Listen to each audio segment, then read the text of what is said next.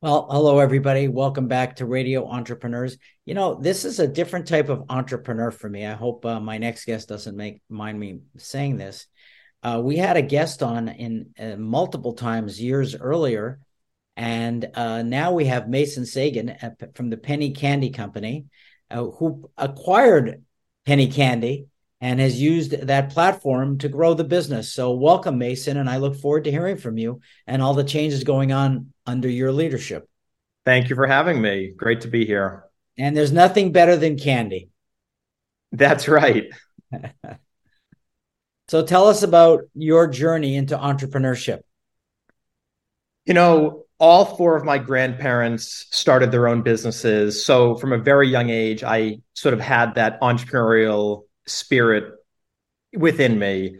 My first business, probably in elementary school or even middle school, I went around collecting people's recycling bottles to get the 5 cents for the cans and bottles.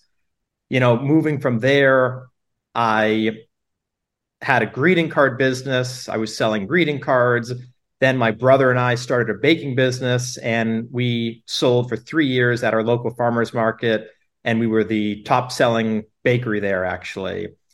Once I got into high school, I really found more of a niche, and I started a office supply and promotional products company. And throughout high school and college, I was running that company and still to this day have it as a side business. But, going to Babson College, following my entrepreneurial dreams and spirits and just my interests in supply chain and logistics, it really sort of propelled me to ultimately go right into the business world once I graduated college. And about 2 years ago, I ended up acquiring this candy distribution company. So it was a great opportunity for me at the time. Uh, so it's interesting. You were in the food category. Was that what you were looking for? And how did you find penny candy? I mean, not everybody know. Well, it's in a lot of stores, but how did you find it? Yeah, it's very interesting. So I never thought, had you asked me, 5, 10 years ago, I never thought I would be in the candy business. And, I've always had more of a passion for cooking and baking. And that's ultimately where I think the baking business with my brother came in. But originally, I was actually looking for an office supply company to acquire. But if you know anything about that industry, there's really not many mom and pop players left. So I ultimately couldn't find any businesses that I thought would be a good fit. And when I expanded my search for more mainstream distribution companies, this penny candy store opportunity came up. I just found it online and, started looking into it. And that's ultimately how I got in contact with this business. Did you represent yourself in the purchase? Um, no, I had some attorneys with me and some help. And the person selling it, did he sell it himself or did he use a business broker? He had a business broker as well. Interesting. Interesting. And he's all gone now, correct? Yes, Wonderful guy. I met him many times. Wonderful guy. absolutely. So, how do you see the candy business today? What's the future look like? I know my dentist probably doesn't like it.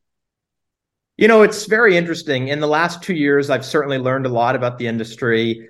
And, one of the things that I've learned is people really want something different and something that's unique, and especially nostalgic and vintage candy. And that's really what penny candy itself is.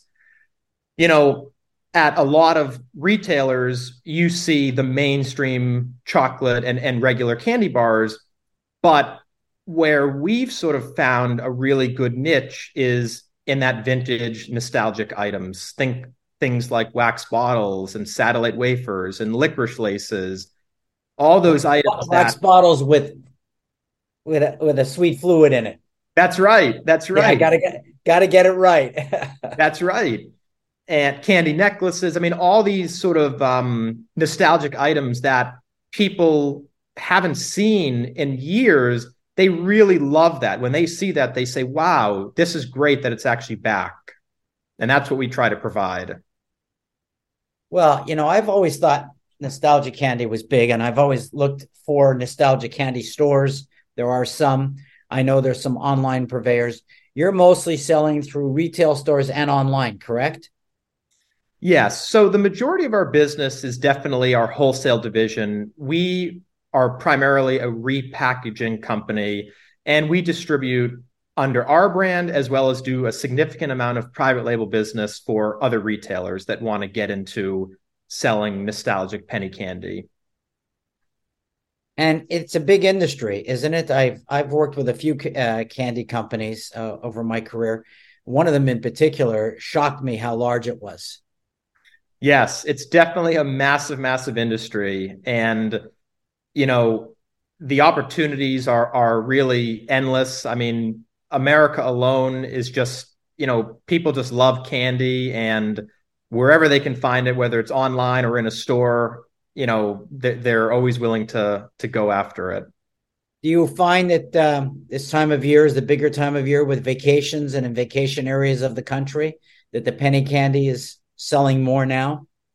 Absolutely. All of our retailers in touristy locations, by far, this is their season to sell all the penny candy. It's like an ice cream business. Exactly. Exactly. Right. Do people put penny candies in ice cream? Do any of the manufacturers do that?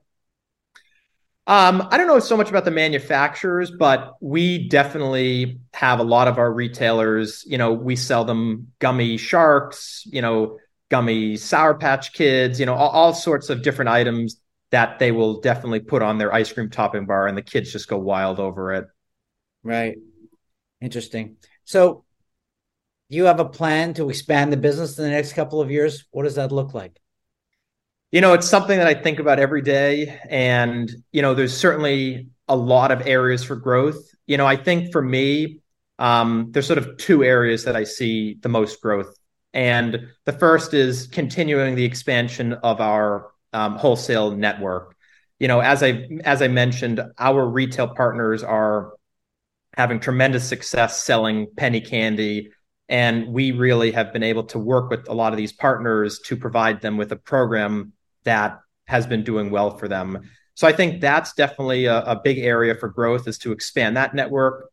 And I think the second thing would be to look into going more for e-commerce and selling candy online. The majority of candy is still sold in stores today, but that doesn't mean that there's not an opportunity for more candy to be transacted online. Interesting. Just an interesting business. Now you have staff working for you. I assume how are you working the whole production line of the business? I Yes, remember originally there, I remember going into the warehouse and I thought it was a family member bagging products. yes. I have a great team of people that work with me, and I have about 12 employees now.